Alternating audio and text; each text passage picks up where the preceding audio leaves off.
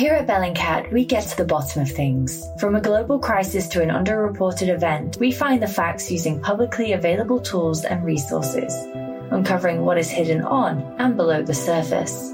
We connect the dots using social media posts, satellite images, and public records, and empower others to do the same by sharing how we do it. The ability to do so is only made possible by our readers, supporters, and community members. Care to join us? Learn how at bellingcat.com. Hi, everyone. Welcome to Alpha Chat, the business and economics podcast of the Financial Times. I'm Cardiff Garcia of FT Alphaville. And before we get to today's show, a quick note that we're going to tape a long, extended interview with economist Joe Stiglitz next week. We're really looking forward to it. And if you have any questions for Professor Stiglitz, you can call us at 917-551-5012 or email us at alphachat@ft.com. But for now, let's get on with today's show.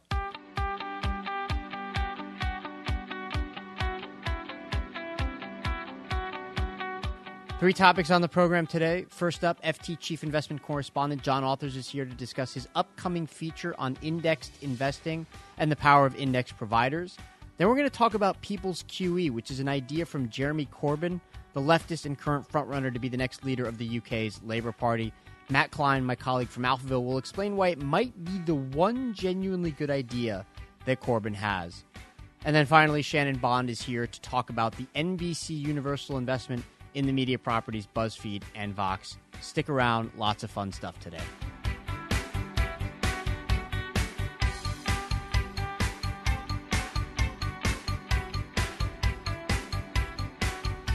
First up on the show today, John Authers, the FT's chief investment correspondent. He's here to talk to us about the rise of index providers and why it could have potentially destabilizing consequences for financial markets. John, you know, this is your first time on Alpha Chat, and this article that we're going to talk about isn't going to be released until Monday. You're already giving things away. Well, it's the beginning of a very long series. You've got a steady stream of revelations and insights to look forward to over the next 2 weeks. Yeah, this is great. This is, to me, this signifies the fact that because the FT is in between owners, having recently been sold to Nikkei, we essentially don't care. We're doing whatever we want. Very We're briefly, giving away the store. Yes, just so that everyone knows, we used, obviously, as you can tell from FTSE's name, to have a big part of FTSE, but we sold our stake in that some time ago. So we are in a brief window when the FT is not under the same roof as any index provider. Yes, no conflict of interest here. Yes. For the time being.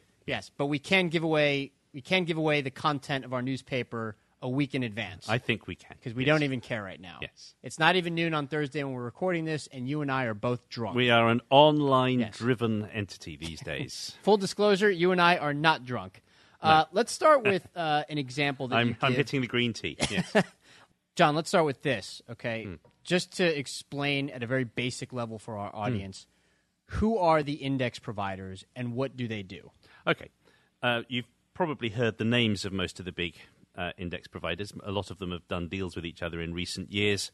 There's S&P Dow Jones is comfortably the biggest, obviously formed of the merger from S&P and Dow Jones, overseen by McGraw-Hill. Then you have MSCI. Many years ago it was an outcrop of Morgan Stanley and Capital Group. It's been an independent company for the better part of a decade now. Then you have FTSE Russell, no longer linked to the FT, wholly controlled by the London Stock Exchange, and is still digesting the acquisition of the Russell indices here in the States. In the equity market, those are the big three. You also have a group of banks led by Barclays that dominate indexes for bonds, and you also have index families that look after commods. What they do, very simply, is provide benchmarks or indexes. They try to provide something that traditionally was useful for journalists like us, trying to get a quick take on the direction of the market, useful for fund managers trying to get some handle on whether they were doing well or not. They traditionally were passive trackers or reflectors of the market. The question now, and this is what we'll doubtless be coming to, is that so much more weight is being put on them that it's very difficult to see how they can avoid leading the market rather than just reflecting it. Right. So, and we definitely are going to talk a lot about the shift from active to passive that you just mentioned. But I actually think we should start by talking about an example that you give in your upcoming story about what happened in China and its A-shares market and the decision by MSCI, one of the indexes that you just mentioned, not to include those A-shares in one of its indexes. So why don't you tell us about that? Okay. Now, MSCI is by far the dominant index provider for people who are doing international investing. FTSE is giving it strong competition, but MSCI is plainly the big one. Right. They have not included the domestic A-shares market because it fails the test of access up until now. You can only, as a Westerner, invest in A-shares if you're going through a quota system. There were also concerns about liquidity. They're not just interested in levels of economic development. They're interested in whether you really can access this market and invest in it. And there was some hope for a while that Chinese A-shares would be included. In other words, a lot of investors expected it. Yeah, they have to be very careful because so much money follows them that they telescope their actions. So for a year, they announced that they were considering a proposal to admit A-shares on a very gentle basis, because if you include all the A-shares at 100% of their market cap, suddenly China is almost half the entire emerging market index. Suddenly people have to pour money into China. It was a huge decision. Yes. And everyone assumed reasonably, one of the many fascinating indicators that China was running into trouble, let's not go down too far down that road, but it was obvious that the Chinese authorities were very, very keen to have this happen. They made various moves to open the market, to widen the quotas, and plainly this would have led to a lot of money moving into them. But the index providers are also very beholden to their ultimate clients, who are the big fund managers. The fund managers, in the last week or two before the announcement was due, seeing the way MSCI was going, put a lot of pressure the other way, saying they did not want to be investing in them. Plainly, some of them would have felt embarrassed because at that point the A-shares were up a lot and they would have looked silly. They would have had to buy in at the top. So the decision was made, no, they're not ready yet. That is plainly, to me, at least one of the causes. It's obviously domestically driven market, but many people were hoping there'd be this influx of money. That's one of the reasons that the A-share market turned when it did. Right. And plainly, it was reasonable before the announcement to assume that there was going to be an influx of money coming. People had positioned their money accordingly. As soon as that came off the equation, it became a big reason not to hold A-shares. Right. So that's one example of the way in which index providers now are not just reflecting what's happening in the global marketplace, but can also actually influence the course of events. Yes, and there are plenty of others, but this was a particularly blatant one. MSCI, in my opinion, really went as far as you could possibly ask them to do to cushion this, to be as transparent as they could, but there was no avoiding having a very big effect. Right. One other example, one other country-specific example I want to go through. Canada was underrepresented not just for years, but for decades. Yes. You talk about that in your piece and the consequences that it's had for Canada as well. What happened there? No, okay, so the S&P 500 has for long been the prime index for US fund managers. The global fund management world is still completely dominated by the US. At one point, the S&P did include some Canadian stocks as well. It was a North American index. So there were a few Canadian miners and banks that were in there. People started to look internationally. We're talking now back into the 70s, early 80s, and very quickly MSCI became the hegemonic index provider for international. What they were interested in was the EFA index. EFA stands for Europe, Australasia, and Far East. It doesn't include any of North America. So you would, if you were benchmarked either passively or if you're an active manager just looking at a benchmark, looking for comparison, you would have one pot of money that was exclusively in the US and another pot of money which was in all the world's developed countries apart from Canada. Right. And this is still the main case now, and if you want one of the reasons why Canada, it's not just that Canadians are sort of sweetly reasonable, decent people with a sensibly run banking system. Well, that has a lot to do with it. If you want one reason why Canada has an abnormally calm and sensible stock market, it's because it is historically still underinvested compared to the size of its economy by big institutions. They view things through the lens of the S&P 500 and the MSCI EFA, and there is only one large developed country which is in neither, and that's Canada. It's also not an emerging market either. So once they started putting money into emerging markets, that was good for Korea but didn't help Canada. But there's kind of an intriguing flip side to this, which is also included in your piece, which is that if the lack of inclusion in an index leads to less investment, less capital flows into a country, then the inclusion in the index could consequently lead to too much investment in a place. It could lead to the kind of self-reinforcing trend that leads to bubbles, right? That was the great concern ahead of the MSCI A-shares announcement. A lot of the people I was talking to there were saying that, well, what's really going to cause this A-share market to blow up and go into total bubble territory is when it gets entered into the index and all the foreign money comes in, which is true. We now know that what in fact happened was almost the inverse of that, but that was an extremely reasonable fear. And you can find that particularly in the Russell 2000, which is the hegemonic index for small caps. When you get big enough to get into the Russell 2000, suddenly people have to buy you. You're previously not even one of the 3,000 biggest companies in the US. You weren't all that big. Suddenly, everybody needing to have some kind of a position in you will have a very significant effect. When companies get promoted or demoted between the 2,000 and the 1,000, which is their large cap, similarly, that has very noticeable, sharp effects. The day the Russell makes their moves only happens once a year, and it's regularly the single most active days trading in them. I actually want to stick with that idea that this is a symptom, essentially, of the size of these indexes and the index providers.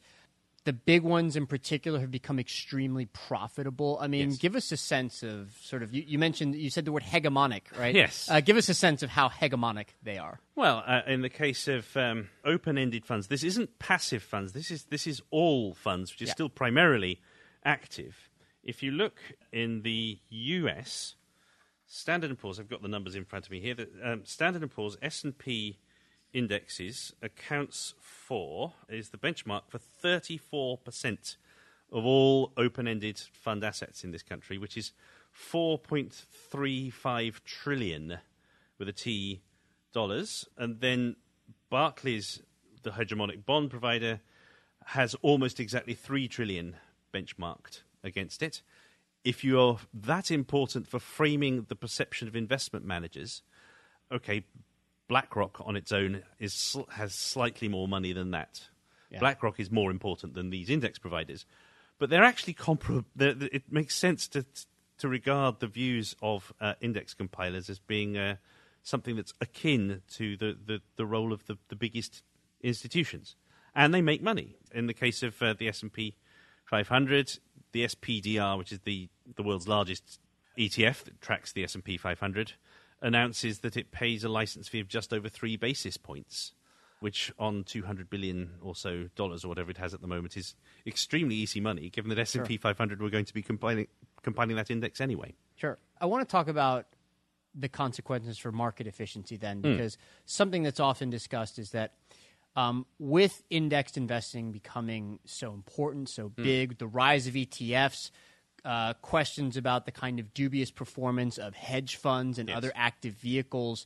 The worry is that the entire investment world can't be passive, because then you don't have the kind of investing that actively tries to price things correctly. Yes. In other words, part of the capital allocation process is that people are trying to find the winners, and some people are invariably going to end up with losers. And that's how you end up pricing securities. Yes. And the worry is that that can't happen to the extent that it should if all investment is passive or if too much investment is passive. How worried should we be about this? I think we should be pretty worried. It's a slightly controversial viewpoint. Obviously, we cannot get to 100% passive. We would not have a functioning capital market at all if we got to 100% passive. And I think the critical point that is not totally understood is that it's not just about passive. If you're an active manager, you are very, very, very anxious to be ahead of the benchmark. You are very anxious to be ahead of your peers. But most of all, you're very anxious not to be too far behind your peers. Yeah. So the phenomenon, as passive gets bigger, passive becomes the reference point for the entire active industry, which, yes, it's true, is still bigger than passive. The actual amount of money managed actively is still considerably greater than the money managed passively. Right. And so you get what I like to call the wildebeest phenomenon. If you're a wildebeest on the Serengeti and you don't want to get chomped by the cheetah or the lion, you don't make an attempt to go all out and try to be right at the front of the herd at the risk that you run out of puff and end up at the back of the herd. Either the front or the back is a dangerous place to be. You want to be right in the middle. Similarly, if you're an active manager, you act in such a way as to avert any risk that you have embarrassingly bad performance, which will prompt people to pull money out of you. You're not paid to beat the market. You're paid to accumulate assets if you're a fund manager. So the phenomenon of the power of the index becomes that much greater. A final point on this is that if you are going to try to beat the benchmark, obviously financial theory is that you get extra return in return for taking extra risk. So more or less everybody is thinking of themselves in terms of taking slightly more risk than the index. Right.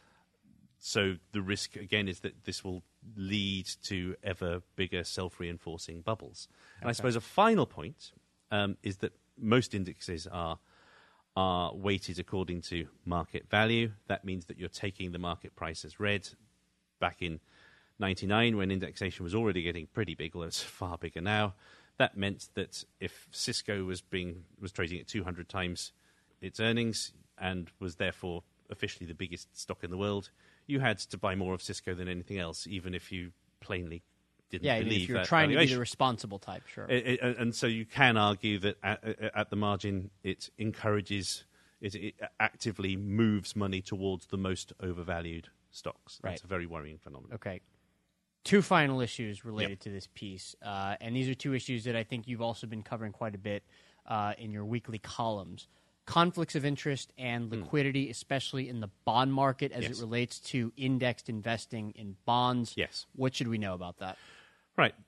Bond indexes are particularly troublesome because traditionally they are weighted according to the amount you've got on issuance, which is a perfectly logical thing to do, but it means that the more indebted you become, and therefore presumably the worse, all other things equal, the worse of a risk you become, the higher a proportion you take in the index. Right. You can increase your weighting, increase the amount that investors who are following you as a benchmark are required to buy of you by issuing yet more debt. That's plainly pro-cyclical and alarming. You can certainly argue that the arguments I made against market cap weighting for equities can be overdone. On bonds, this is a serious issue. It meant that Argentina was a big chunk of the MB for emerging market bonds index. Italy, with its has a particularly big liquid government debt market, shows up rather more than one would feel comfortable in developed market debt indexes. Now we add to that the risk of conflict of interest. If you're a bank who, conceptually, I'm not arguing that this directly happens, but it's obviously a conceptual possibility. If you're a bank and you have the power to add an issuer to the index, thereby requiring its followers to buy it, and then issue some more of that debt, which is an obvious, huge potential conflict of interest. Now, post-LIBOR scandal, post all the fears there, you do see the banks trying to sell off their index businesses. Barclays, in particular, should be a very lucrative, big fish for somebody to catch. The banks plainly recognise that there is a risk. You don't need to prove intent. There is a risk that they could be hit for fines in the future if there is any appearance of a conflict of interest. So this probably will mean that the existing index families, whoever gets their hands on the various bank bond indexing businesses, will get that much more powerful. There's something, I don't know if it's philosophically troubling or conceptually troubling or whatever about this entire topic, which is that for years and years and years, the advice to investors was, listen, you can't beat the market, okay? Just buy a Vanguard fund or something, okay? Yeah. And now the entire world is shifting in the direction of passive indexed investing, and it's leading to all these, I don't know if these are unanticipated or unintended consequences, but clearly the world is a more complicated place than the advocates for passive investing in the past might have hoped. And that's a very fair point. It's just something I've been wrestling with for 5 years, I suppose. I wrote a book about this some 5 years ago now. It's what you might call the paradox of thrift. What it makes sense for one individual to do is absolutely not what you want everyone to do. In the same way that after a recession, any one individual will rationally pull in their horns and deleverage, but the government would like, and the rest of us would like everybody to spend money and get us out of it. Sure, this Similarly, is really quickly for our listeners, a paradox of thrift. Yeah. When things are going badly, if everybody starts saving their money and not spending it, it exacerbates the precisely. severity of the recession. So what you would want is for you yourself individually as a household to stop stop spending money, but you want everybody else to keep spending. Precisely. Right. Now, when it comes to the choice between active and passive, it's extremely difficult to beat the market as markets have become more efficient, as the fund management industry has become bigger and more sophisticated. It gets ever harder. You do know that what the costs are going to be. Costs are predictable into the future. They're the single best element to predict or compare likely returns in the future. Therefore, for most of my readers, my advice to them is emphatically you should be in passive. I do almost no active investing myself because obviously in my job the conflicts of interest would be horrendous. My kids' college saving plans are 100% indexed. I'm completely happy with that because that is absolutely the best solution for them at this point. I do not want everybody else to do that. That is not something that everybody logically can do. It's a serious problem. It's a problem one can see. I don't have a good argument for you for how to get out of it. The growth of smart beta, essentially building indexes which allow for low costs that attempt to beat the market, is one way out of it. Coming up with a much better model for active management, which somehow or other charges less. Right. If good active managers are somehow prepared not to charge so much for their services would obviously help as well. But it's a problem. There's no question. It's arguably one of the fundamental dilemmas of shareholder capitalism at this moment. And that's a cheery note on which to end our discussion. John Authers, Chief Investment Correspondent of the Financial Times. Thanks for being here. Thank you.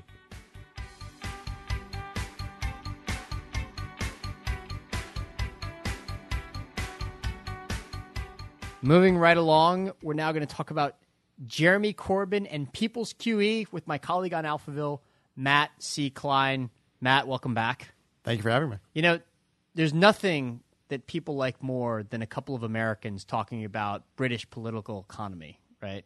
Absolutely. Well, you know, it's better than the alternative, which is as Americans working in a British paper, it's usually a lot of British people talking about what's going on in our country. So it's a nice little role That's true. reversal. We get to give back now. Right. Okay. Jeremy Corbyn, he seems to be the front runner right now to be the next leader of the UK Labour Party, despite, we should note, that he has some fairly out there ideas, some hard left ideas. Right. Everything from holding up Chavez as a role model to referring to Hezbollah and Hamas as his friends to defending Russian actions in Ukraine, wanting to get out of NATO. Bit of an oddball. Right. So not so much the kind of thoughtful populist socialist of the Bernie Sanders stripe. Okay. Before we talk about People's QE, we should also just go over for our listeners what quantitative easing is in the first place. QE, quantitative easing. Why don't you tell us what sort of a standard issue quantitative easing looks like? Sure. And I think this is important because this is ultimately a mechanical question, and the reason why People's QE is potentially compelling is because it addresses some mechanical deficiencies with normal QE. Normal quantitative easing is essentially the central bank goes and finds people with bonds, government bonds, that are worth $100, and they pay $100, and they get the bonds. And then the people who had the bonds now have $100 in cash. And then the hope is that they then take those $100 and do something with it. Probably they won't go out and spend it because, you know, they were content having their $100 in bonds. They'll probably go out and buy another bond. That's the theory. And if you do this enough, the expectation is that those bonds, as people buy more bonds, then the price of the bonds goes up a little bit. That means interest rates will go down a little bit, all else being equal. That makes it easier for various entities to borrow, loosens financial conditions on the margin. It's roughly analogous in terms of what the goal is in the transmission mechanism to cutting short-term interest rates, because it's the same idea of the Fed or any central bank, Bank of England, wants to make it easier for entities to borrow. They lower interest rates. This is just lowering interest rates further out at the long end of the curve. Right. Okay, so just in case it wasn't obvious for our listeners, in the example you gave, it was a hypothetical. The bonds themselves are not $100, obviously. But right. Also, the people that you refer to are institutions, right? They're people that either own bonds or they're the banks. Right. We should note that one of the criticisms of quantitative easing that sometimes comes up is that if the Fed buys these bonds, and the banks themselves end up just keeping the cash they got from the sale of these bonds on reserve with the Federal Reserve, right, or on reserve with the central bank, that it doesn't actually lead to too much more stimulus. So we should talk about the other ways in which quantitative easing, at least in theory, is thought to work, right? So you mentioned the first, which is that it lowers interest rates overall, all things equal. Another is that there are fewer outstanding fixed income securities, and so that leads to more purchases of riskier debt that are still out there in the market that you can buy. The purchase of that risky debt makes it easier, for instance, for companies to borrow money and to spend it on things that stimulate the economy. And then finally, there's what's known as the signaling mechanism, which is that if the central bank is buying these bonds, that it is committed to stimulating the economy, and that might have some self-reinforcing behavior of the other market participants and economic agents still out there in the market. They're seeing that the central bank is involved, so they might be more willing to spend money on hiring people, on new equipment, things of that nature. That is the theory, and we won't go over sort of the theoretical disputes here, but that's how it's supposed to work usually. Yes, that's the theory. What's interesting is that when, admittedly, it's hard to figure out in practice how these things work and disentangling all the different channels, but when researchers have looked at this, they generally focus on the first two of those channels being the most important. In other words... Which are those? As you said, when the Fed goes and buys Treasury bonds, that it lowers the yield on Treasury bonds, and actually not necessarily yield on other instruments, but Treasury bonds specifically. And then other people have found that actually institutions like insurance companies or pension funds, for example, that say, well, I used to own something that gave me a yield of 2.5%, and now if I want to go and buy it, it yields 2%. So I'll buy something else that yields 2.5%, which is going to be something riskier. So there's that sort of portfolio balance channel where these entities will go and instead of buying government bonds, they'll buy corporate bonds or high yield bonds or something like that, mortgage bonds. Okay, but the key thing to remember as we start talking about people's QE is that in normal quantitative easing, the Fed or the central bank in question is buying government bonds, government-issued bonds, or government-backed bonds, as might be the case with mortgage-backed securities. They're always backed by the government. Yes, although that's actually an interesting question related to, I think, the People's QE proposal, as some people on Jeremy Corbyn's camp have described it. Now is the time to transition into people's QE. Sure. We've just discussed normal quantitative easing. People's quantitative easing, what is that? So the way that it's been described by Corbyn himself and by Richard Murphy, who is a Corbyn, or one of Corbyn's, I guess, economic advisors, and who's someone who seems to have taken credit for having come up with the concept of people's QE, is that the government would set up several specialized institutions that would issue debt to make infrastructure investments, healthcare spending, green investment banks, things like that. The Bank of England, would then go out and buy these bonds, effectively subsidizing the cost of this investment spending and keeping it off of the central government's balance sheet so it doesn't show up on the deficit. Now, what's interesting about this, I guess, I think there's sort of two things. One is that you don't actually need to have this happen. There's no inherent reason. The government could, of course, spend the money directly. It could show up in the deficit. That's not necessarily a problem. I mean, real interest rates in the UK are basically zero, maybe a tiny bit more than zero, but they're lower than the growth rate, anyway, of UK GDP. So it's not really like this is a serious debt burden. But it seems pretty clear, at least as an outside American observer, I can say this, that the British electorate is allergic to the idea of deficits and government debt, rightly or wrongly. Is it the British electorate, or is it the specific British politicians that have been elected and that encompass a wide variety of beliefs, but one of their beliefs happens to be they don't want deficit spending, whether or not that specific idea is supported by the majority of the population? I guess speaking as a tourist and outside observer, it looked as if that was something that even the opposition didn't really concede much, the idea that the deficit was a central problem and that was something that was ran on. I mean, whether that's why people voted for them or not is a different question. But it seems like that's sort of the consensus view, even among a lot of people running for labor now, is that the deficit needs to be, and then sort of question of how do you shrink the deficit. So this is something that's in the imagination. And so if you have a way of boosting infrastructure spending that doesn't show up in the deficit, that's attractive. And then the broader question of, well, does QE work? And we say, well, it lowers interest rates. It makes borrowing a little bit easier. But if entities don't actually want to borrow and spend, that doesn't do much. So that's sort of the thing people talk about, sort of the classic problem or disappointment. If you look at, say, forecasts that were made at the time of QE when it was first done in the US and the UK, there was an expectation that it would have a much bigger impact right off the bat in terms of inflation, in terms of jobs, in terms of real growth, which didn't materialize because essentially there were constraints on people's willingness to borrow. People just weren't, even if you have a borrowing cost, inflation just a borrowing cost of 0 or less, you still don't want to do it because you don't think there's good opportunities out there, or you're worried about your ability to repay, or people aren't willing to lend to you because you don't have good collateral, bad credit, any of these reasons. So if you have an entity that directly is spending, that's going to be more effective. So the appeal of People's QE in that sense is that instead guaranteed stimulus in a way. Right, because it's basically saying, here, entities that are going to spend an infrastructure, we'll give you the money.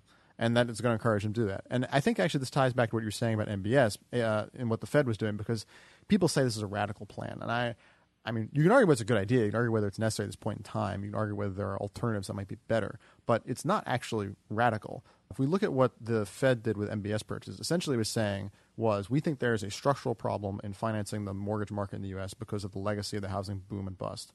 And therefore, we are going to make a conscious effort to intervene and bring these prices back to normal. So we have these entities, Fannie and Freddie, that go out and they buy loans that are made by banks and they put them into nice package, relatively uniform bonds. And then the Fed says, we will commit to buying these bonds in trillions of dollars worth. And that understandably lowers the funding costs for these entities. And it basically is a free message, or it's a very clear message to the banks saying, look, if you make mortgages that fit the relatively straightforward rules of Fannie and Freddie, doesn't matter how many you make, there's going to be a demand for people to buy them at very low rates, and you can fund them very cheaply. So it's an incentive. So your main point here, though, by the way, is that, and you said this in your column, is that this has an intellectual pedigree that's actually quite respected. That this is not some lunatic idea that, yes, okay, it involves a certain amount of, I guess what you might say is monetizing debt issuance by the government, right? But this isn't something that came out of nowhere. That's right. And actually, within the British context, Adam Posen, who was an external member of the Monetary Policy Committee of the Bank of England back in 2011, admittedly economic circumstances were different then, but in terms of the transmission, he recognized that there was a problem at the time of British banks not lending to British small and medium enterprises. And he said, here's one solution that would work. You can set up two new institutions. One would be a specialized public lender that would focus on making loans to these businesses.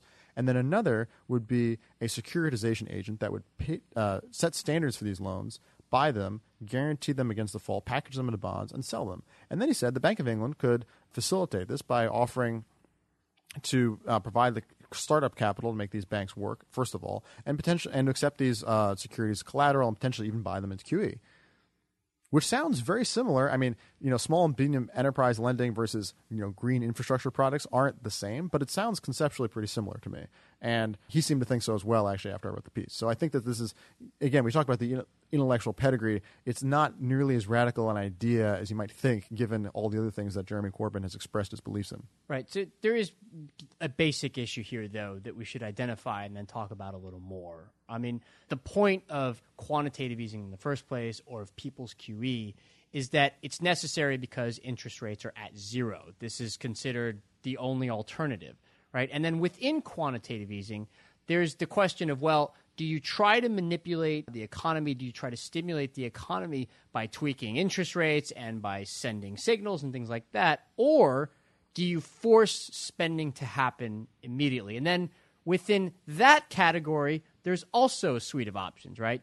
In this case, people's QE has been associated with infrastructure spending, right? Which sounds, I think, pretty reasonable. But there are other ideas, and they all come down to the issue of getting money into the hands of people or institutions who will spend it. So if it's not infrastructure, another idea would be just to send the money to households, right? That's sort of, I think, what's normally considered a Ben Bernanke-esque helicopter drop, which is that the government issues the debt, the central bank buys the debt, and then takes the money and it sends it directly to people who are more likely to spend it, right? Or who will, pay down their own debt and offset some of the private sector debt with zero increase in public sector debt because the central bank bought it. Right. That's the basic idea. It's the separation of these two things. On the one hand, the central bank needing to stimulate the economy, and on the other hand, the difficulty of getting money into the hands of people who will actually spend it. Right. The problem is that it's an extremely indirect mechanism what the central bank can do right now.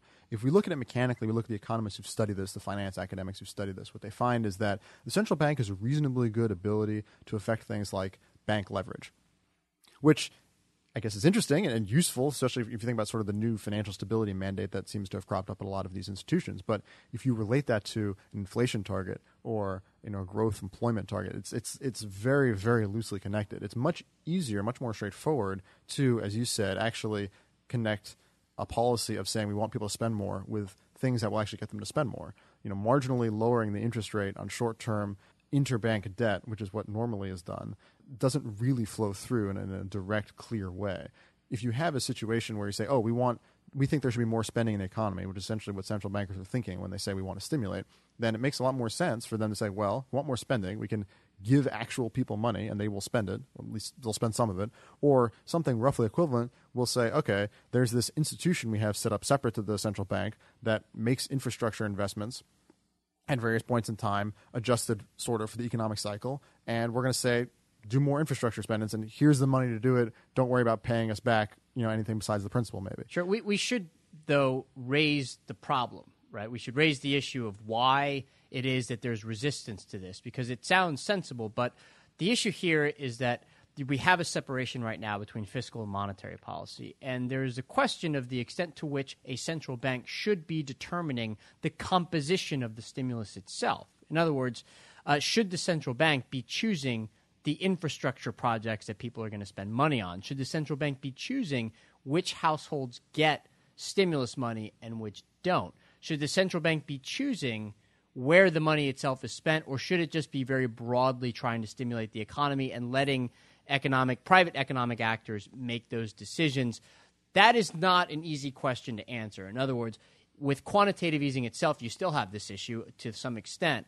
But with people's QE, it's in your face. It's very direct. Well, what's interesting is that I guess I'd say two things. One is that, as you mentioned, it very much is an issue even now in terms of that people talk about. They acknowledge, in fact, their distributional effects. There was a great paper given at Jackson Hole, I think maybe 3 or 4 years ago, called The Distributional Effects of Monetary Policy. And the argument was, or asset purchase, or something like that. The essential point was, no, this is what we want. We have entities who own certain kinds of long-duration risky assets, and they're underwater because they borrowed a lot against these assets and they lost value. So therefore, if the government can boost the value of these assets, these entities will be better off and will get more spending. That's arguably unfair because people who own assets in general tend to be wealthier. And in fact, the Bank of England did a long study, I think, again, this was in 2012, basically looking at the distributional effect of what they were doing. And they found that, yes, it mostly works by pushing up asset prices, and assets are generally owned by rich people. Right. That's sort of what makes someone rich, is they own assets.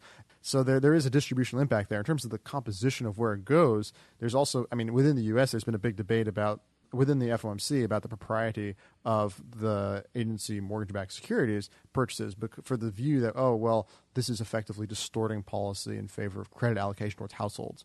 Operation Twist, same kind of thing, right. Targeting mortgage rates. Right. That's been a concern. On the other hand, I sympathize with this, but it's something that's clearly been accepted both in the U.S., in the Bank of England. People did the funding for lending scheme, which is a sort of, again, it wasn't quite what Posen was suggesting, but again, they're sort of a targeted at small to medium enterprise loans.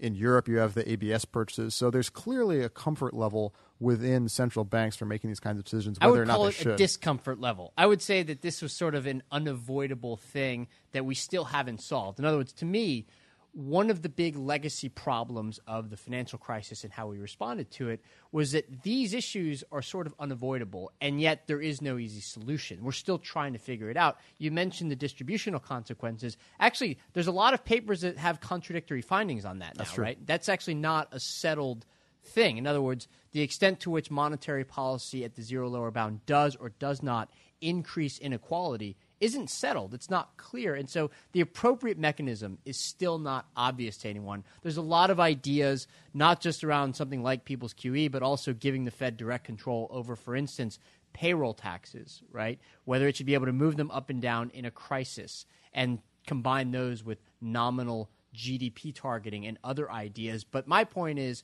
we just don't know yet, that this is all going to be pieced through for a long time to come, that despite the fact that the crisis is now 6 years in the past, we still don't know, and we might not know until the next crisis hits again. We might not know by then even. And it's a fascinating discussion, but we are out of time. Matt Klein, awesome. Always a pleasure. Thanks for being here.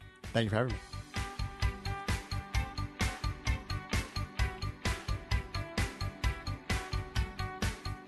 And finally, a big week in investing and selling activity across the media landscape. I'm joined by Shannon Bond, the FT's media correspondent. Shannon, welcome back. Thanks, Cardiff. Welcome back from holidays. Where did you go?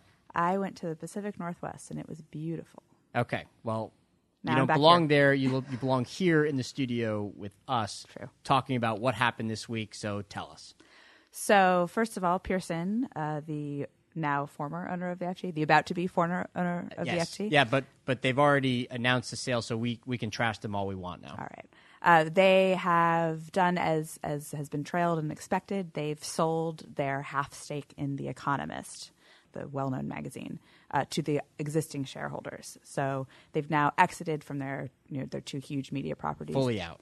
The one media property they have left is they still have a 47% stake in Penguin Random House, the book publisher. But we're seeing Pearson well on the way to being completely out of the media business. What else happened?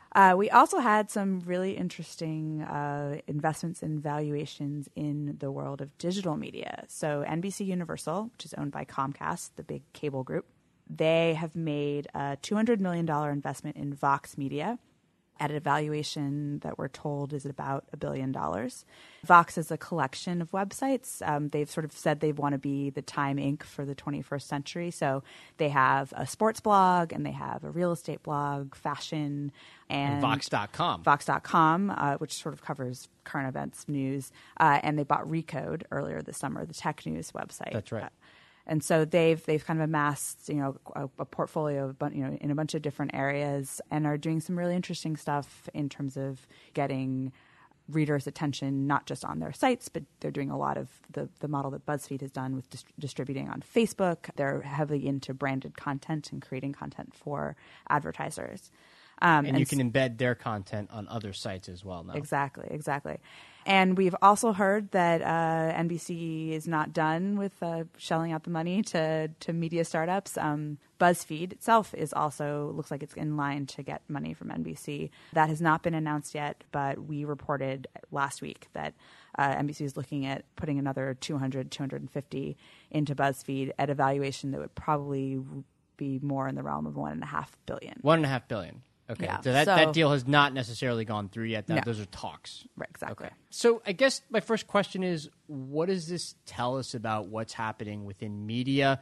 Because the first thing that comes to mind is that these two properties, Vox and BuzzFeed, are now worth about what the Financial Times and The Economist are worth. That's right. If you juxtapose those two things, right? The FT was just sold for, I believe, the equivalent of $1.3 million US. Hold on. The sharp-eared producer, Amy Keene, has just told me that I said $1.3 million. In fact, $1.3 billion, of course, is what the FT was sold for.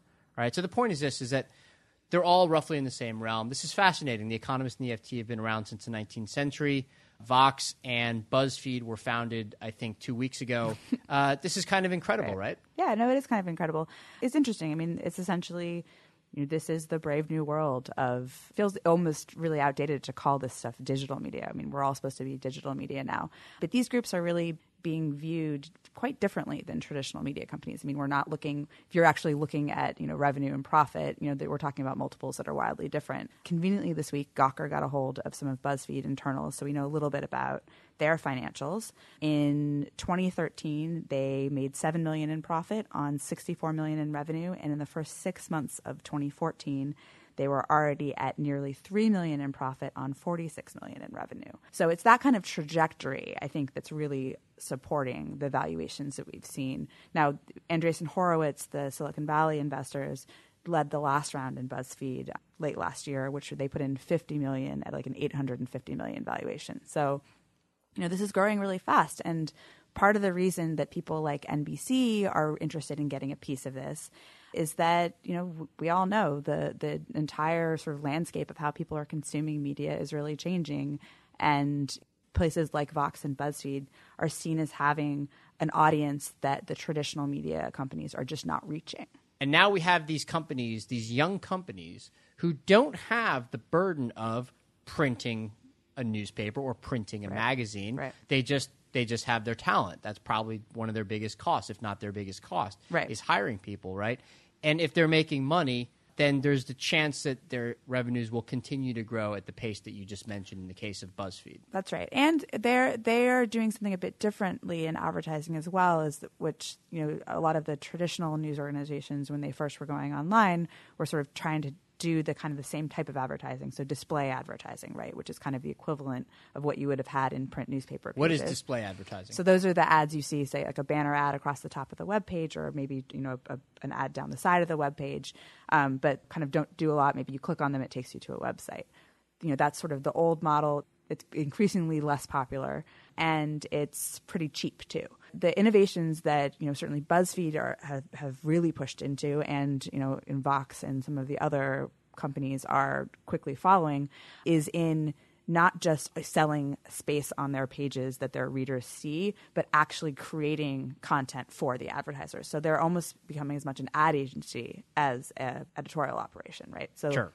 Which raises the age-old question of editorial independence and the extent to which you end up confusing the reader on what is content that's been produced by journalists, objective journalists, or at least just journalists who are free from conflicts of interest and interference, and what's content that's been produced or at least directed by the advertisers, the people who have paid money to have specific placement on the website. Particularly because that content it intentionally looks like the rest of their content. So it's a listicle, I'll say, on the case of BuzzFeed, right? So it looks kind of very similar to what you would see elsewhere on BuzzFeed.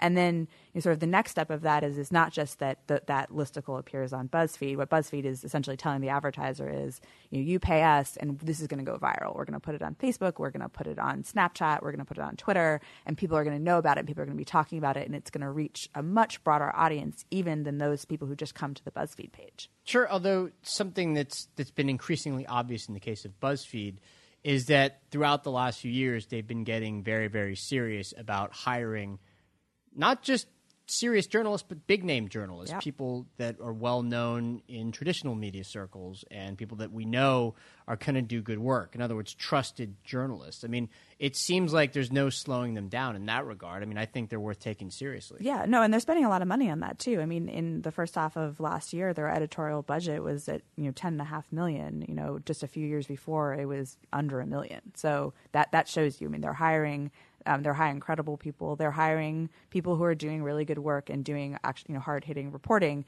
which then exists alongside sort of the cat videos that everyone jokes about and alongside advertiser content in a way that is pretty different than when you think about it. This podcast has been brought to you by BuzzFeed.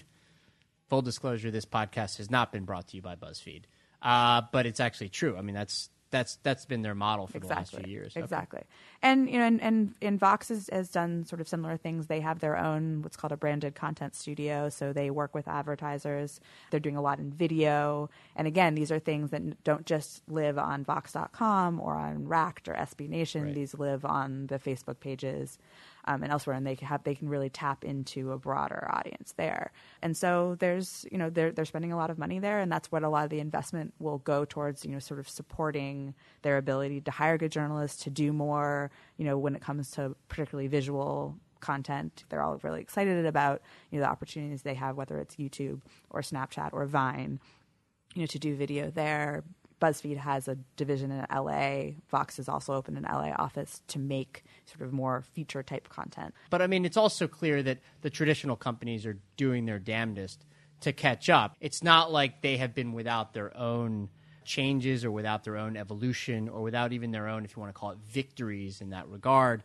The New York Times and the FT and the Wall Street Journal all have paywalls. And I guess to me the question is, well, to what extent is that going to be a better model than the sort of more open and easy to access model that Vox and BuzzFeed have? Right. I mean, certainly, for us, not to toot our own horn, it has been successful. I mean, we have, and for the Journal too, as well, who has, where you have a fairly expensive subscription, we're getting a lot of revenue from our readers. And so that's also, it's never a bad thing to have your revenue coming from two different sources, right? So you can get the ad revenue, you can also get the reader revenue, and maybe you're then a little more insulated. But it is a different kind of model, and certainly, at the FT, we haven't yet done native ads or branded content. The New York Times has experimented with that, but they say they've been pretty happy with how it's gone, but they've also kind of been very careful in how they've approached it. And let's not be coy. There have been rounds of layoffs at all of those companies in the last few years. Yeah. No, and I think that, everyone, a lot of this stuff, it's very much still a brave new world. And I think, one of the things that's instructive of why a company like Comcast would invest. So they've previously invested, they have a venture arm, Comcast Ventures, that's previously invested in Vox. Now they've, NBC Universal is putting this money in. What does Comcast get out of this? I mean, they get a lot of exposure to this new world. They get to see sort of what works. Who knows if one day down the line they'll end up just full on buying one of these companies, but they're getting a lot of intel for their own operations. Shannon Bond, the FT's media correspondent. Always a pleasure. Always a pleasure to see you, Cardiff.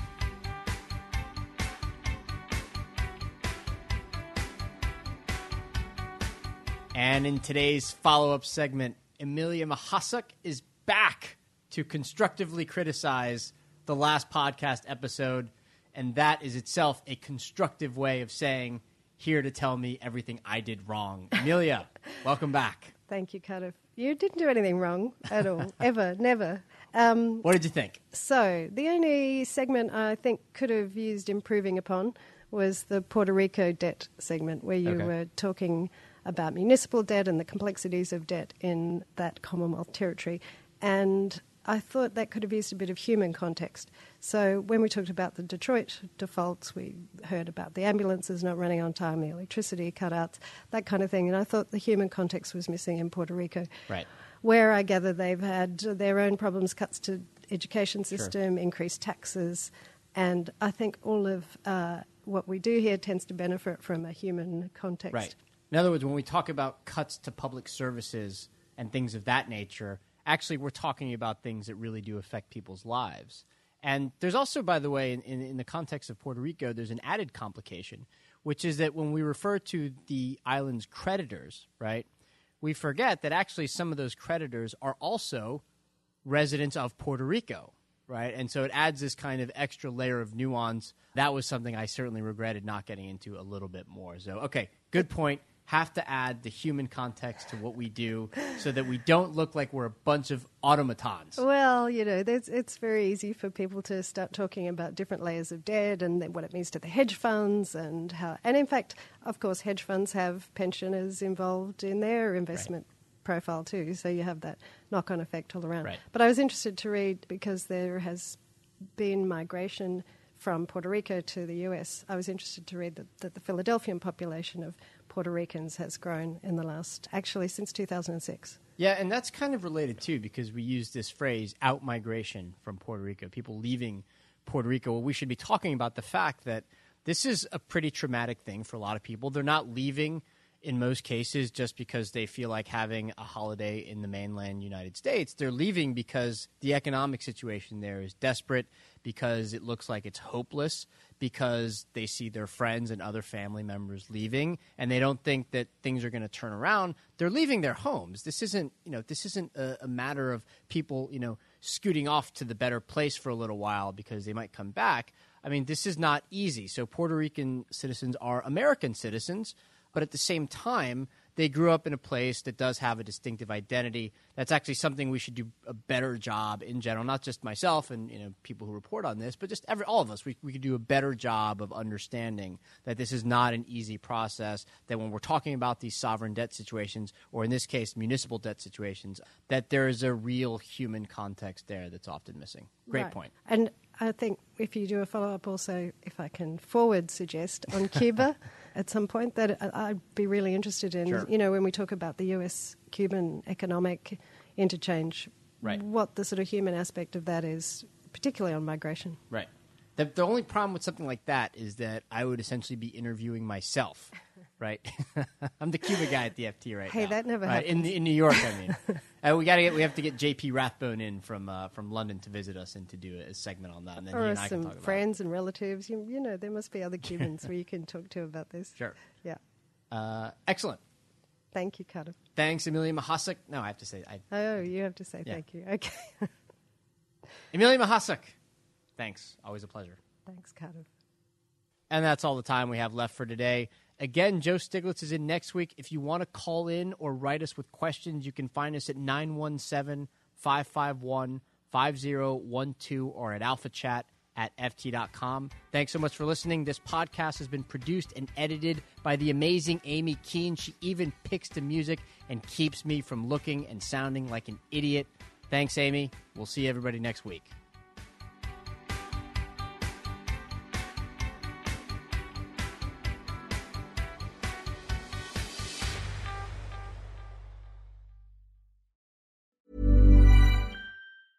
Here at Bellingcat, we get to the bottom of things. From a global crisis to an underreported event, we find the facts using publicly available tools and resources, uncovering what is hidden on and below the surface. We connect the dots using social media posts, satellite images, and public records, and empower others to do the same by sharing how we do it. The ability to do so is only made possible by our readers, supporters, and community members. Care to join us? Learn how at bellingcat.com.